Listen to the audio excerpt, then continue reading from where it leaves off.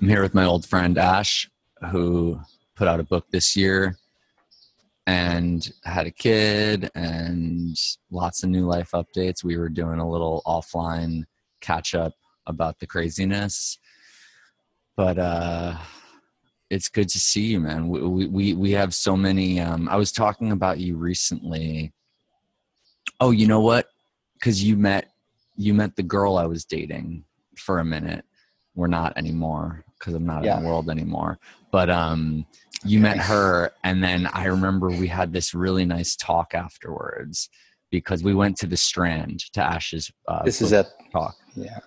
This was when the world was a thing. This was like, I don't know what year it was, but it was it was I remember the time. It was last time I was in the world. Candace Yeah. Bergen was there. It was very cool. And I walked with her afterwards, and like it made me just seeing you and hearing you talk about the book and stuff and airmail and whatever, like made me just think about like life parts of my life that I don't normally think about, like the past, just there's a New York City that you and I know very well that I have very few. I'm not sure what your life is like today in this sense, but I have very few ties to it at this point. I can't talk New York from my youth with a lot of people, especially not the youth. Like you and I share a weird amount of, like, we went to college in the same place. Our parents had their country houses in the same tiny, tiny town that there's like 5 people that I know who have that. Yeah, I don't know. Do you have a lot of people in your life right now that like you share old New York with? Not a lot. I mean, besides like certain family friends, but in terms of yeah, for me it hasn't, and for me it's also different because I live in Brooklyn now, and I mean that might seem like just a short distance geographically from where I grew up, but yeah, it's like a just totally different New York, and obviously it's a different We are borough than it serious was. Manhattan kids, like not Yeah. like the rare, just given our pedigree, whatever, like where we came from, like we had a serious connection, involvement to Manhattan. Like both of our parents came from different places, but like they were very, very Manhattan. And I learned the world as Manhattan. And your father has made his beautiful. Oh, you know what? I took her to what was it? Blue Bar, Blue Room, whatever your dad's favorite bar in Times Square. Not Times Square, but like up Midtown is the Blue Bar or something. He said it before that it's his favorite. The one in the Algonquin. Yeah, I think so. Yeah, Oh, Blue or something. I forget, but I took her there because I was like, this is Ash's dad's favorite bar. And it was fine. It was very touristy. I didn't even know that. He said it in airmail one time. Hmm. But yeah, so what's being in Brooklyn like now? When did you move? Oh, I mean, I moved in 2011, so it's It's been a minute. It's been a minute, and I don't. I mean, things have been a little crazy here in the last week, but I'll tell you one thing, like from talking to my brother who lives in the Upper East Side, is that things that my neighborhood did not empty out since the virus started. I mean, it's not, I think certain parts of Manhattan have been depopulated over the last few months, and that's not true here. It's a lot of my family went to people Washington. Okay. Yeah. It's here. It's a lot of people who are, share like us, have like young kids and things like that. And just, we're just kind of sticking it out. So That's cool. It's obviously different because there's nothing to do, but I go to the park every day pretty much with my young son, and like, I mean, unless the weather's just ghastly, there's lots of people there. So has that made you feel comfortable or nervous or what? Makes me feel good because I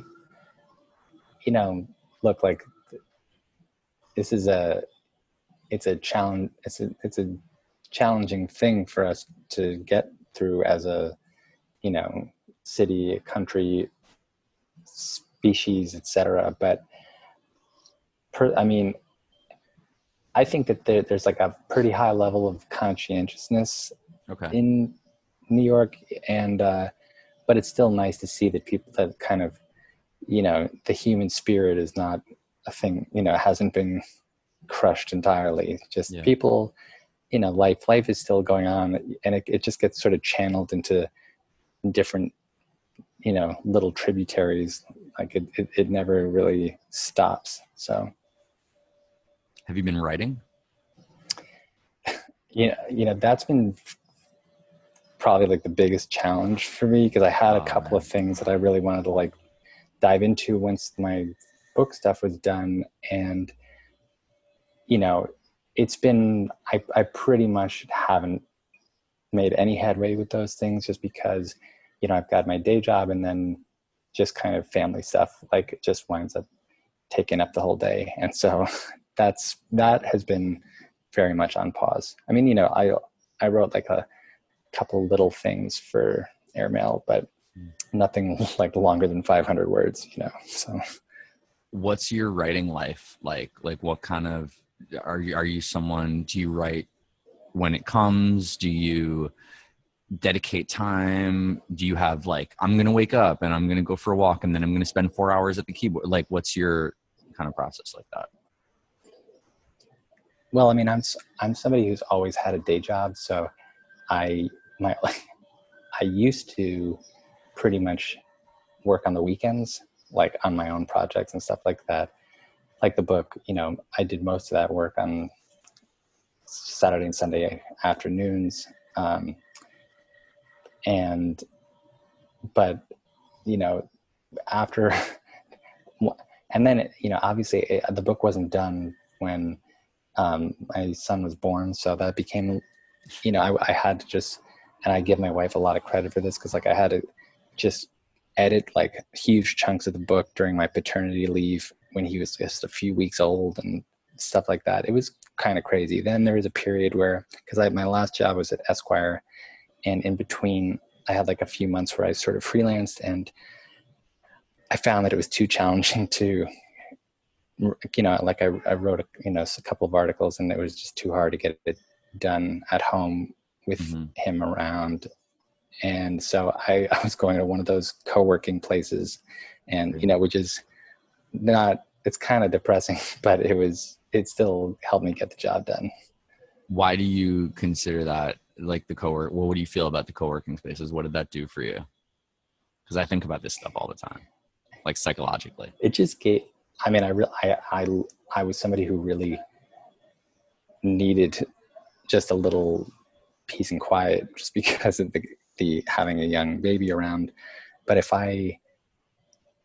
it's not like, I mean, I don't, you know, I think the way they advertise themselves is that, you know, you're going to be networking, you're going to be just, you know, mixing it up and with all kinds of young creative types and stuff. And I mean, I don't think I ever saw two people exchange more than like 3 words, you know, kind of, can I borrow your charger or something like that. So it was just kind of a lot of people like who were very much in doing their own thing on their own kind of electronic setup, and there were, you know, just who happened to be in the same room together, kind of.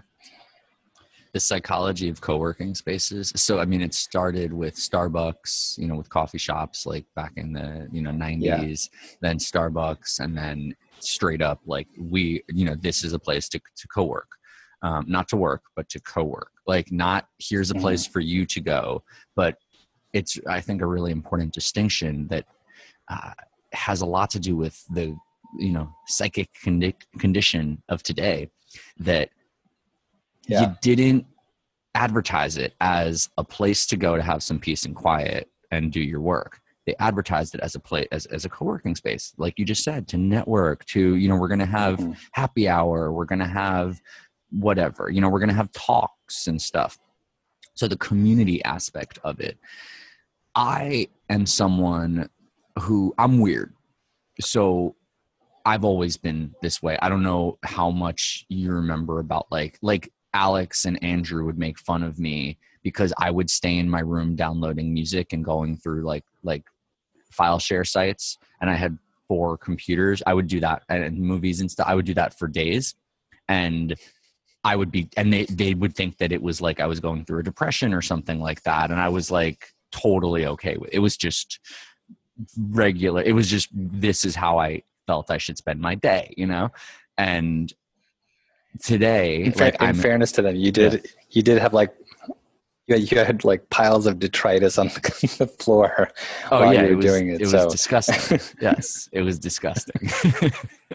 I lived like that for a while. Like, it was, I don't know what made me change, but I had like messy, cluttered everything for years. I think about it now and I don't know how I didn't care. Because now I'm like this super minimalist. Like, I'm in this space and I'm in this huge house in Mexico right now that has not a lot of stuff, but like the few things that there are drive me crazy. And I'm like, you know, I want the shelves to be empty. I want like the eye lines to be, I think about eye lines, you know. One of the things, like, okay. So when I think co-working is crazy. Is what it, you know, what it adds up to me is like the peace and quiet that you talked about. That makes total sense. Like, okay, cool. Home is not peace and quiet. You get distracted. You get, people have access to you, and you want to go somewhere to get peace and quiet, and no one has access to you. That totally makes sense to me. I would do that. You know, I'm not married. I don't have kids. So I have that at home. So I stay at home and I just make that my workplace. But if I didn't, I would want a space to go do that with. The idea that you want to go to another place to be around other people and do your work around other people is insanity to me. I've never been able to connect with it. It's one of these things with other people that I just find this like sociopathic disconnect from, that when they tell me their need and their desire to, you know, for interaction like that, I just personally, I'm like, I don't know why. It's the same thing. Like, I don't do drugs, and people tell me, you know, how did you resist? You weren't tempted? And tempted, like it makes no sense to me to want to do drugs. And so it's never been a resistance. And the same thing goes with like the isolation, the solitude right now. Like, this is blissful for me. I feel uncomfortable that I'm not, you know, not going through similar things that you're going through. That's my only discomfort, is that I have all these people in my life who are going through such trials right now, and I'm not. I'm super taken care of out here. I'm like, so, oh my God, it's so great. And I'm not lonely. I'm not like I have so much shit to do, and I never, so the idea of co-working spaces, of WeWork, of all this stuff is madness to me. And it makes a great analog to what people are going through right now, where they just want to get out again. They just want to be socializing, and they don't care about, you know, risking the virus. And I'm like, that's nuts. Like, people called me and asked me for like underground party invites and stuff like a month ago. And I'm like, you're nuts. Like, you're irresponsible. You're an asshole. And you're like, what's wrong with you? Take this time to just be, you know, the one time ever to like be inside yourself. So I don't know. That's my, I'm happy that you framed co-working spaces the way that you did, because that's the way that I think about it. That's their utility to me. Well, although I will say, you know, for me, this was just a brief interlude between day jobs. But, you know, I am somebody who, I like working with an office as long as I feel like I'm around kind of, and all the jobs I have had, I've felt like I'm around smart people and that are kind of turning me on to new things. So, I mean, I edited, when I was at Esquire, a great article by the writer Eric Konigsberg on WeWork, and it's not something I'd given a lot of thought to beforehand, but I mean, Eric's conclusion is basically that, you know, everybody used to work in an office, and then companies started kind of trying to divest themselves of their obligations to their employees and having more Overhead. flexible workforces and so forth. Yeah, exactly. And so, Consultants and then, cut out and then overhead. suddenly we have a whole generation that doesn't have that kind of office life. And of course, like that, just a new market comes along that tries to sell it back to them, Mm-hmm. Oh, that's 'Cause, happening like, with everything now. Radio, with cable television. With cable television, it's like, you don't want to sign up for all these different streaming services. You don't want to deal with it. Here's a bundle. That's going to happen any day now. And that's just cable television. it's already kind of Spotify started. is radio. Yeah, it now is. There's AM and FM on Spotify. You have talk radio, which is podcasts, and you have, playlists, which is just FM radio. Yeah. You want to listen to Hot 97? Mm-hmm. We got your rap playlist. You want to listen to, Yeah. whatever fucking KTU? Here's your dance music playlist. That's it. It's totally true. And I mean, what you're saying with the cable TV thing, that's happening on Amazon right now, because otherwise, I certainly don't want to live in a world where there's only, look, I was a pretty early cord cutter, but at the same time, I don't want to live in a world where there's only one big streaming service and I just have to choose from what they're decide to show me. And, I know you're a big film guy. Like, I wrote this piece for Esquire that was just a little, for the culture section, a roundup of alternative streaming services, and I came across this horrifying statistic about Netflix that fewer than 2% of all the movies that they have on there were made before 1980, and there's no old movies on there. Less than 0.5%, less than 0.5%. I got that wrong. It's fewer than 2% were made before 2000. And roughly 0.5% were made before 1980. I mean, that's crazy. Yeah. And I think that for a lot of young people who, laugh in my face when I tell them I still have a DVD player, it's like, if it's not on there, it doesn't exist for them. But it really is now with the internet, with the physical media. You could dig and find, you just have to physically remove things, and then there's then there's another DVD. You go to the video store and there are things in the front, but like you wanted to look up the thing, you find it. Now you actually can bury something for good. Period. It doesn't exist with the digital world because no one sifts through the noise. It's actually impossible. Like, you would have to build. Well, I mean, an example that I'm sure you're familiar with already, but like, because it's not even obscure things, and I'm you and I have that in common, that we like to dig and discover obscure things. But De La Soul, like one of the biggest musical acts of not our on youth, streaming services, not on any streaming service. Yeah. I think some of their later albums are, but like none of their the three key main albums are. There's three that are important. 3 Feet High. I would argue 4. Okay, fine, but yeah, none of them are on.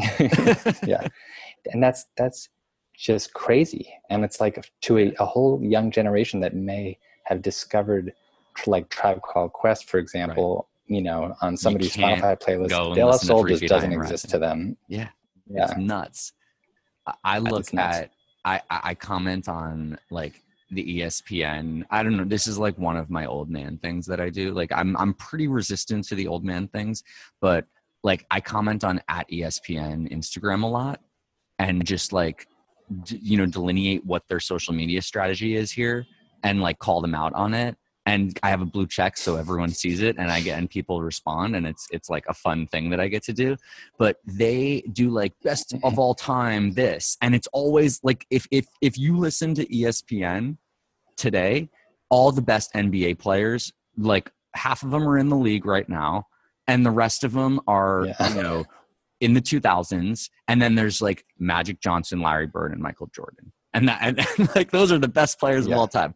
There was something like Bob Cousy wasn't on like a top 25 point guards list or something like that.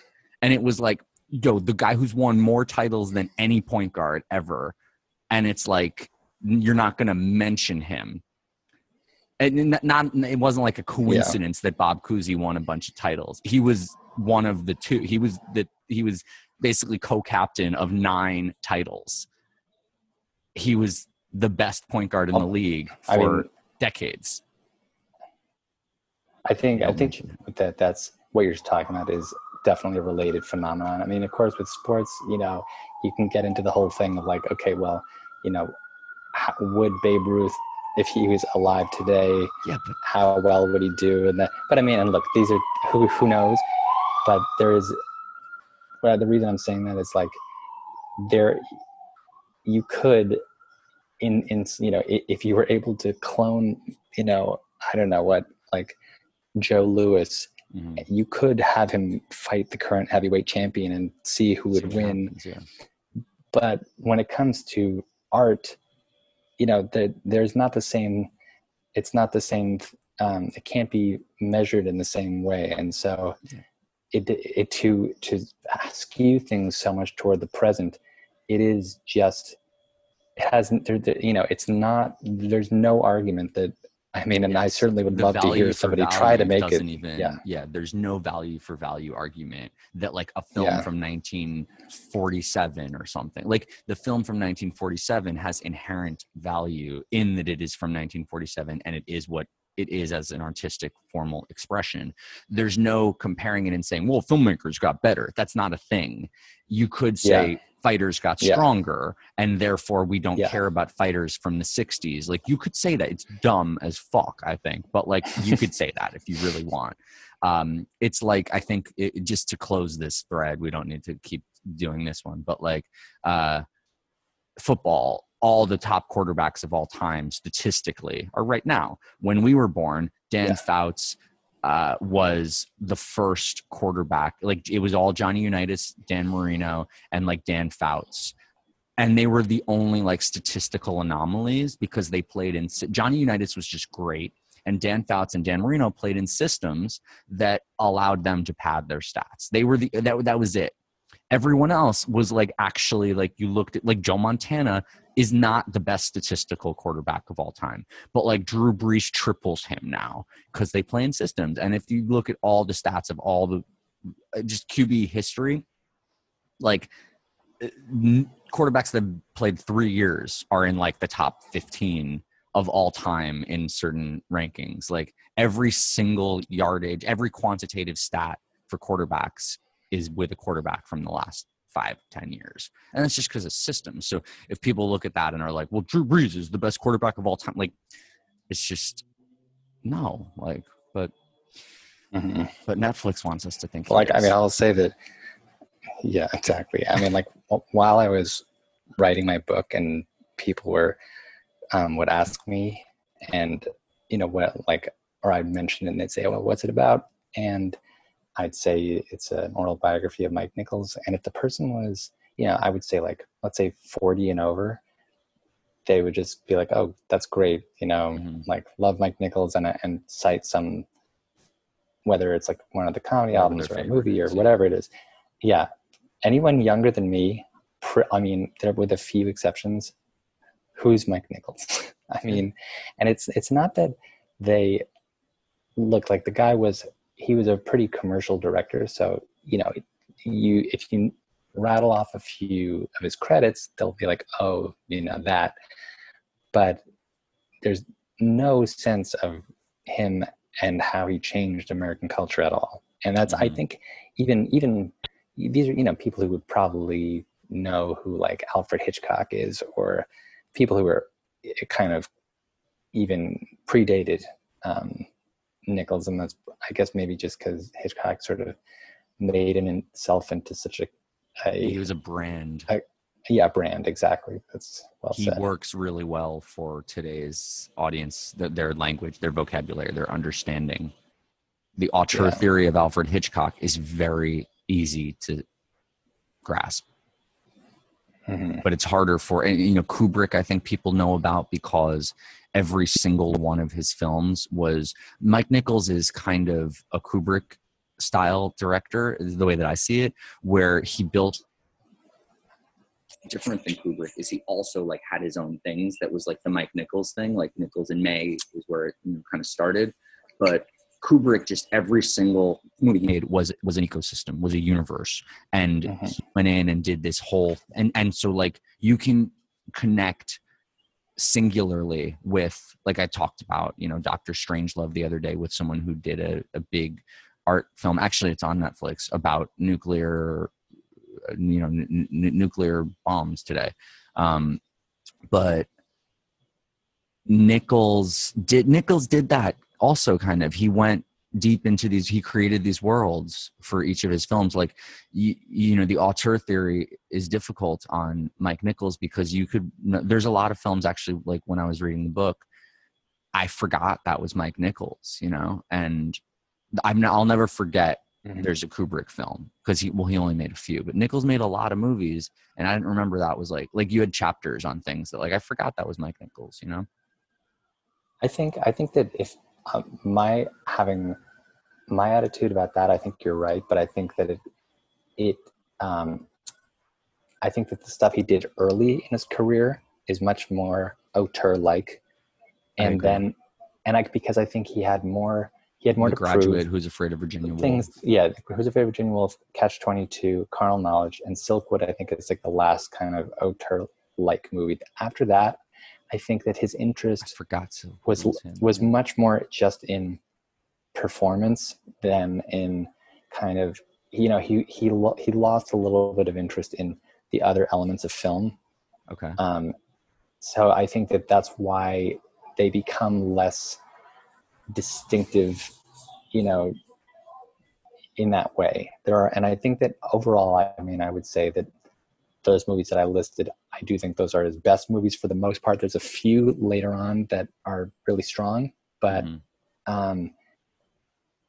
but I think that, you know, if I was going to make a generalization about the direction of his career, I think that, you know, everything kind of fell away except for just directing actors was really you say it in the book that he, you know, he casts actors. He doesn't direct them, he casts them. And that's the most important part of his process. I think of The Birdcage as like a late, you know, masterpiece of his like, totally, you know, like he put the pieces together right and didn't fuck it up.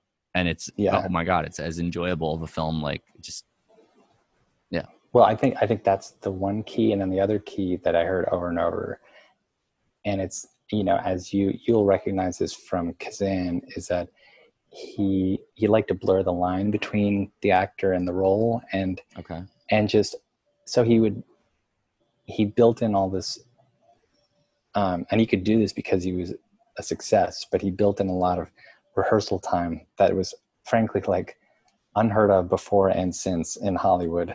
And he used that time just to get to know the actors as people, and they would kind of open up to each other. And because, and then he would tell stories, and they would just kind of have these conversations about their lives that were sort of, you know, related to the material. And then once like the filming started, he wasn't very hands-on at that point, because he felt like at that point you have to kind of let them do their thing, but that he can kind of, you know, help them, point them in the right direction a little bit, and do that through sort of sharing life experiences. You know, getting naked as one of his actors was the phrase he used for me. Although, just I gotta, you know, in the Me Too era, I have to specify that that's a metaphor. Okay, metaphor, right? There were two stories in the book that I really enjoyed about exactly what you're talking about. One with Dustin Hoffman talking about his brother and the contrast between how his brother was the one who the girls would call for, and how he got Dustin Hoffman to sort of shift his energy in a scene by saying, play your brother. And then he said, okay, now stop. And then he went back, but he went back imbued by having just done the brother thing. And like, he knew he was sending him somewhere inside, psychically. And then the Nathan Lane story I liked a lot, where he did that with Nathan Lane and then didn't use it because he said it overpowered the next scene. And the improv take that they did when they went really deep was just, it ended up great, but it was too funny. Yeah. I mean, these days it would probably wind up on a DVD or something like that. But that was true. His longtime editor, Sam Osteen, you know, he and Mike had the shorthand they developed was movie scene moment. You know, that was the hierarchy. So movie scene moment? yeah, you would never pick a moment that undermined a scene, or pick a scene that undermined Oh, you hierarchy. know. Yeah, so like that was a good example of that, where yeah, the scene, it was a great scene, but it it undermined what he wanted to, the sort of the way he wanted to build, to pace the film, and so he had to throw it out, even though it was probably the single, you know, according to the people who made the movie, the single funniest take that they shot, you know. And he would do that on Neil Simon Plays too, like cut lines that would just kill. got huge laughs and would kill just because they took people out of the play too much. So tell me the genesis. I know you've talked about this a lot, but like, what's the genesis of why you chose to write this book on Mike Nichols? Well, so after college, and yeah, just so people know, like you were at Emerson at the same time I was at BU, and we had some friends in common and stuff. And so after college, I wanted to, you know, go and become a movie director. I figured that I should start by getting a PA job on a movie. I tried to get on Wes Anderson's movie, the Darjeeling Limited, and couldn't. I later found out that a lot of the crew got dysentery, so maybe I, you know, dodged that bullet. But anyway, I wound up on as like the fifth PA on Charlie Wilson's War, which was Mike Nichols' last movie. And, you know, basically I mean,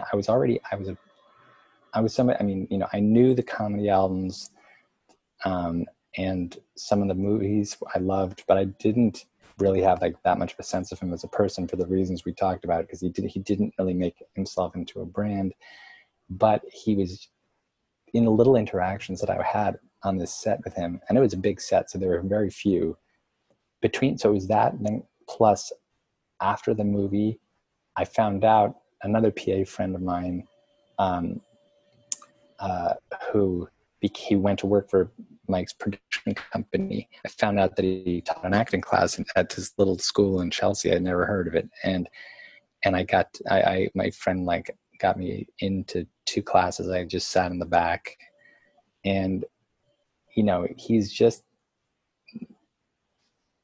like, I think that there's enough of, I think Mike Nichols produced enough work to, like, enough genius work to be in, you know, the kind of 20th century American pantheon. He also did a lot of stuff that's pretty forgettable, like, no question about it.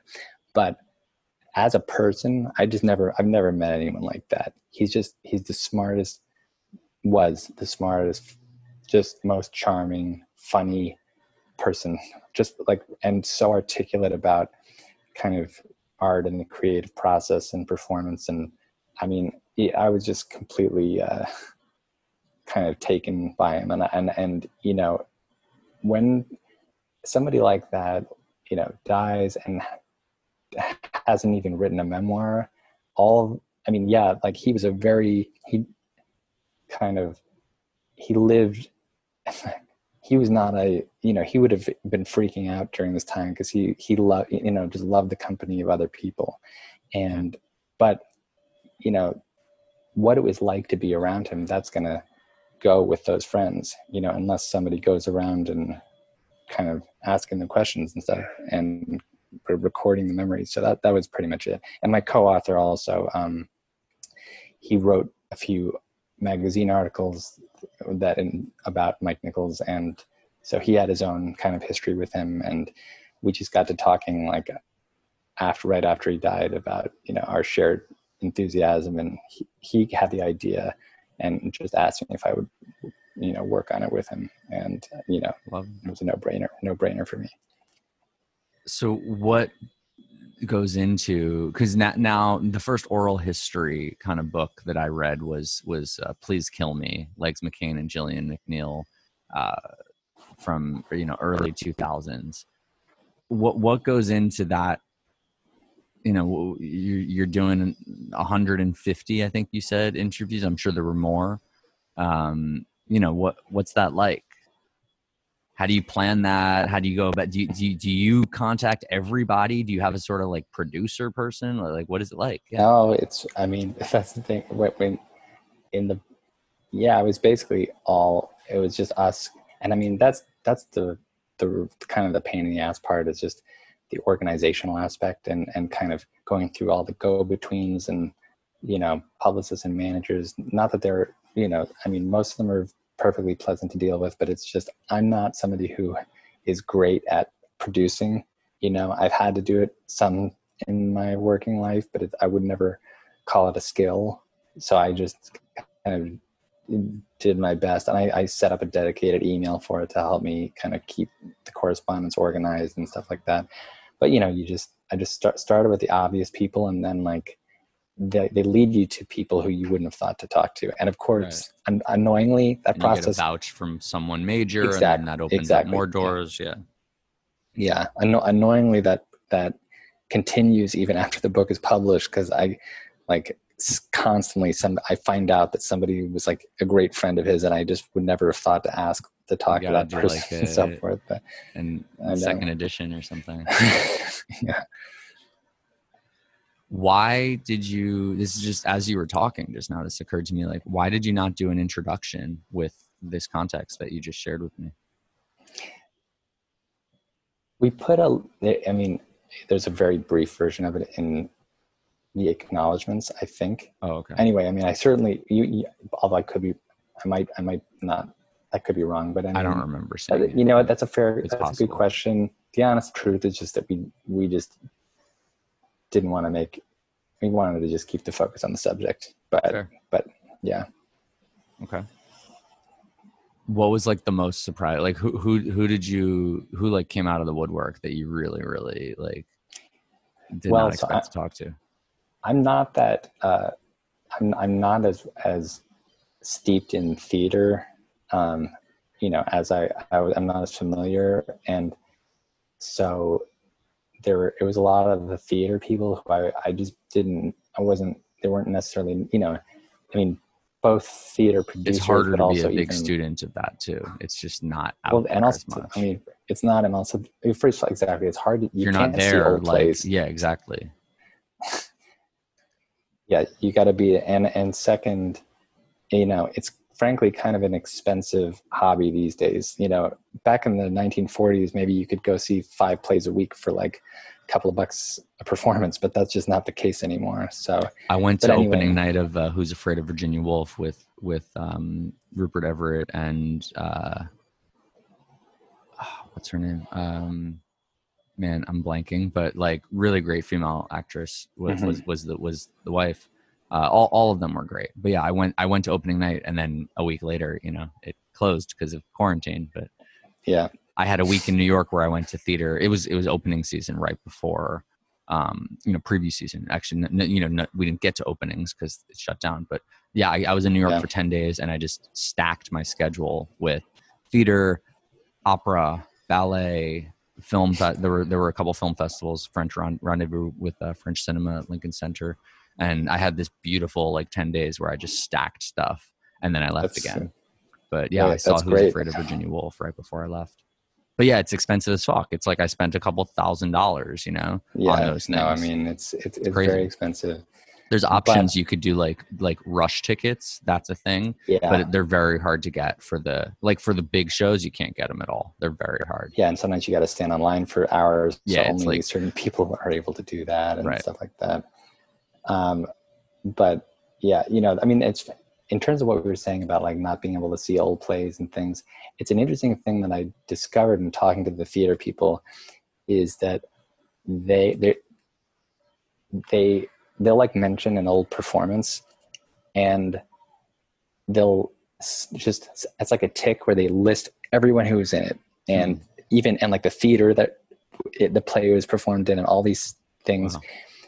And it occurred to me later, it seemed almost kind of Rain Man like at first, because it's a lot of theater people do it, and I realized later that it's like this sort of unspoken thing, but where there's a sense of responsibility that they have to kind of perpetuate the memory of these things. And you just don't see that same kind of active practiced memory of things like that with film nuts, I think, because you can, with film, that the source is always there and you can refresh your memory and notice new things and stuff like that. But these people, I mean, they're referring to things that they may have seen sometimes, 30, 40, 50 years ago. Yeah. So it was an interesting difference between those worlds. Huh. I certainly I've gotten more into theater over the last, 10 years of my life, but I was really a film person.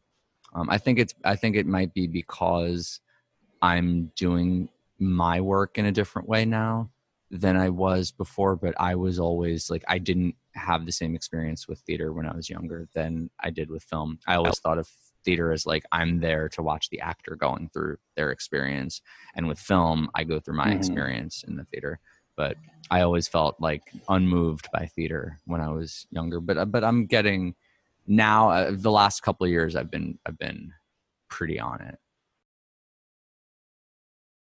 Audible for your book, like, how do you feel about that happening? And what's that process like? I gotta say, I've never listened to an audiobook start to finish. I know you said that you do it all the time, and yeah. I read. I'm constantly reading. I separate what I read and what I audio. Like, I won't, like, literary fiction, for example, I would never, because you need to be you need to read slow, but like, frankly, I read I did both on yours, but an oral history is made for audiobooks in my experience. Yeah. I mean, I think it's probably suited more to certain types of books than others. I think that there are some which it would just make no sense for at all. But at the same time, like, I mean, I think I admit I'm kind of somebody who puts the written word a little higher than the spoken word, but at the same time, so the oral tradition is way older than that's true, the printed actually. book. Wow. So, in a way, it's just sort of a return to that. And I'm just, in a way, that just, I mean, just because I can't fully get on board with it doesn't mean that, it's not, it may not, maybe it's a positive thing. I don't know. For me, it's really about what kind of expression, what kind of form I'm consuming at that moment. And if the flow of the words, if the poetry of it, if the way that they, if the syntax is important, I want it to be on the page. I want to be sitting with it at my own pace. However, there's a lot of books that I like to read that are more, information, and it's more kind of like that. I think about it like that Neo in the Matrix idea of, like, if I could just implant, it's not so much about the experience of reading this as much as knowing what's in it. And those are the ones that I tend to audible. I don't audible books where I'm, where the literary aspect of it is, like, if it was not an oral biography, I would not feel comfortable. Like, I would need to read the written word of yours to say that I, know what you did. But because it's an oral history, I feel like the audible, for me, in my experience, I'm sure there's contradictions to this, but I've been, like, felt safe consuming it in that way. But I've tried to do audibles on fiction books, and it's like, you get lost, you drift, because when you're reading fiction, when you're reading anything really, like, you'll go a page and then, like, it's a meditative state, and I'll go somewhere else, and then I'll have to go backwards and be like, oh wait, I missed that part because I was drifting. And that's totally okay. That's part of the beauty of it. It's like transcendental meditation. Oh yeah. Yeah. I'm always just kind of, staring off. But it's awesome. Every couple of, yeah. It's like, I sort of got off of there was a time in my life where I was obsessed with, like, that I read too slowly and wanted to learn to read faster and stuff. And now I'm kind of like, now that I guess maybe, like, I got really good at consuming things, I can read really fast, and I can I know how to do the audio stuff to the point that my comprehension is really high. I've developed like what are the physical things I should be doing in those contexts, you know, so I can consume at 3x and like actually know, like I could quote things to you from a book that I consumed at 3x. I mean, I literally did, like in this conversation, I listened to a lot of your book at 3x, and I remember quotes. I don't recommend that, but okay. No, it took me 2 years, I would say, to get to that point, because it's both about training your ear to listen and also knowing the physical activity that you need to be doing something in order That's to. True. I mean, I think that what the key thing, which is what you said, is it's about what the material is and what the best way of consuming that is, and even to the point that, you know, even for just in terms of reading on the page, I think there are some books, they have there's a tempo. Some books just, they want to be sort of, you know, gulped down, and others like are very different, and you know, like The Leopard, for example, that's a book, like it's a very, I would very never short audible that book. Yeah, and it's a very short book.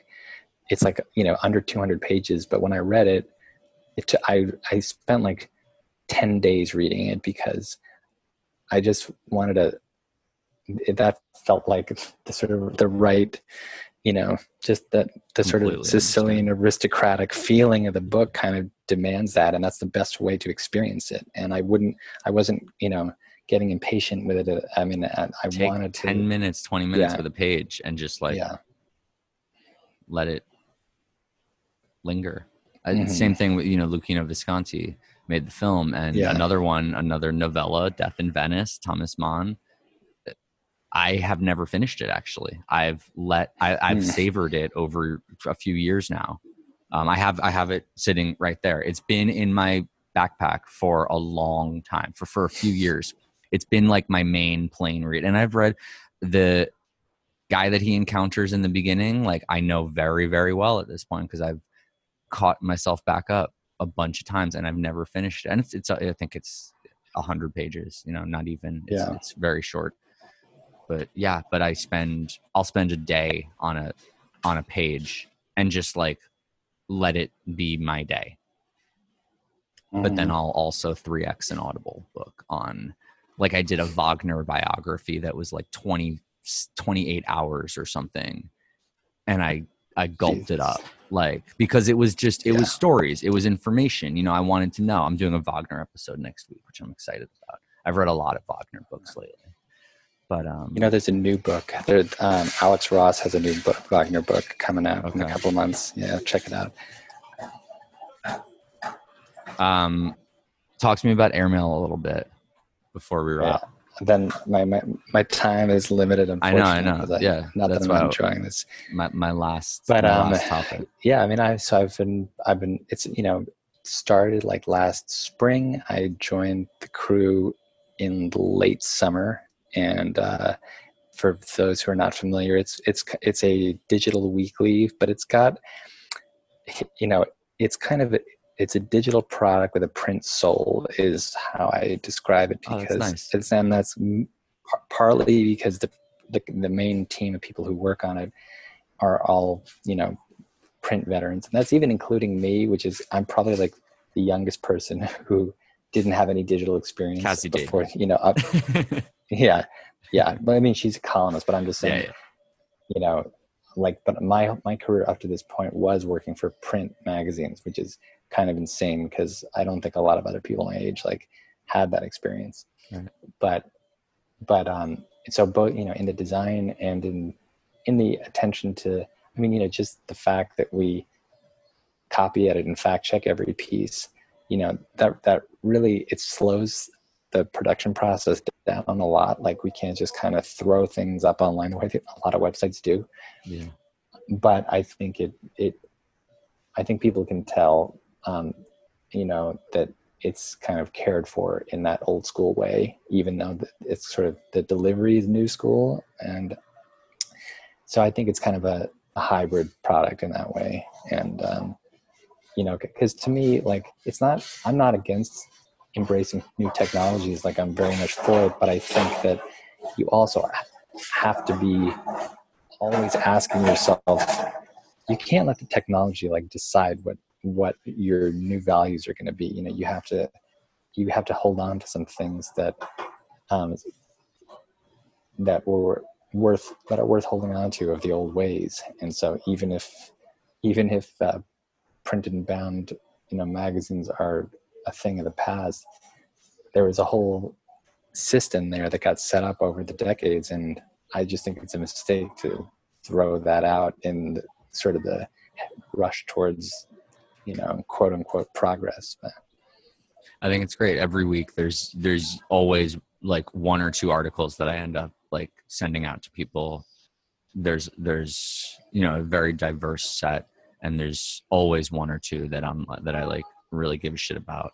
And what I think is also really, really valuable that you guys do is that worldwide like search engine of just art listings and happenings around the world. Like I can just plug in, like I've literally had times where I'm trying, because I travel, I work remotely at this point. So I'll sometimes just wake up and be like, where should I go today?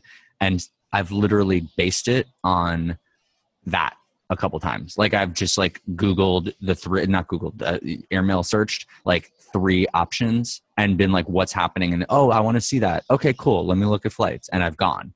That's happened. Like I was at the Bacon Pompidou opening because of that. I timed my trip because I saw that from airmail that like I was happening in Paris in that window. And I was like, oh, cool. I was going to meet a friend in either Milan or Paris. And I made it Paris because I wanted to be there for the Bacon opening. And I was the first person. I got tickets to the 11 a.m.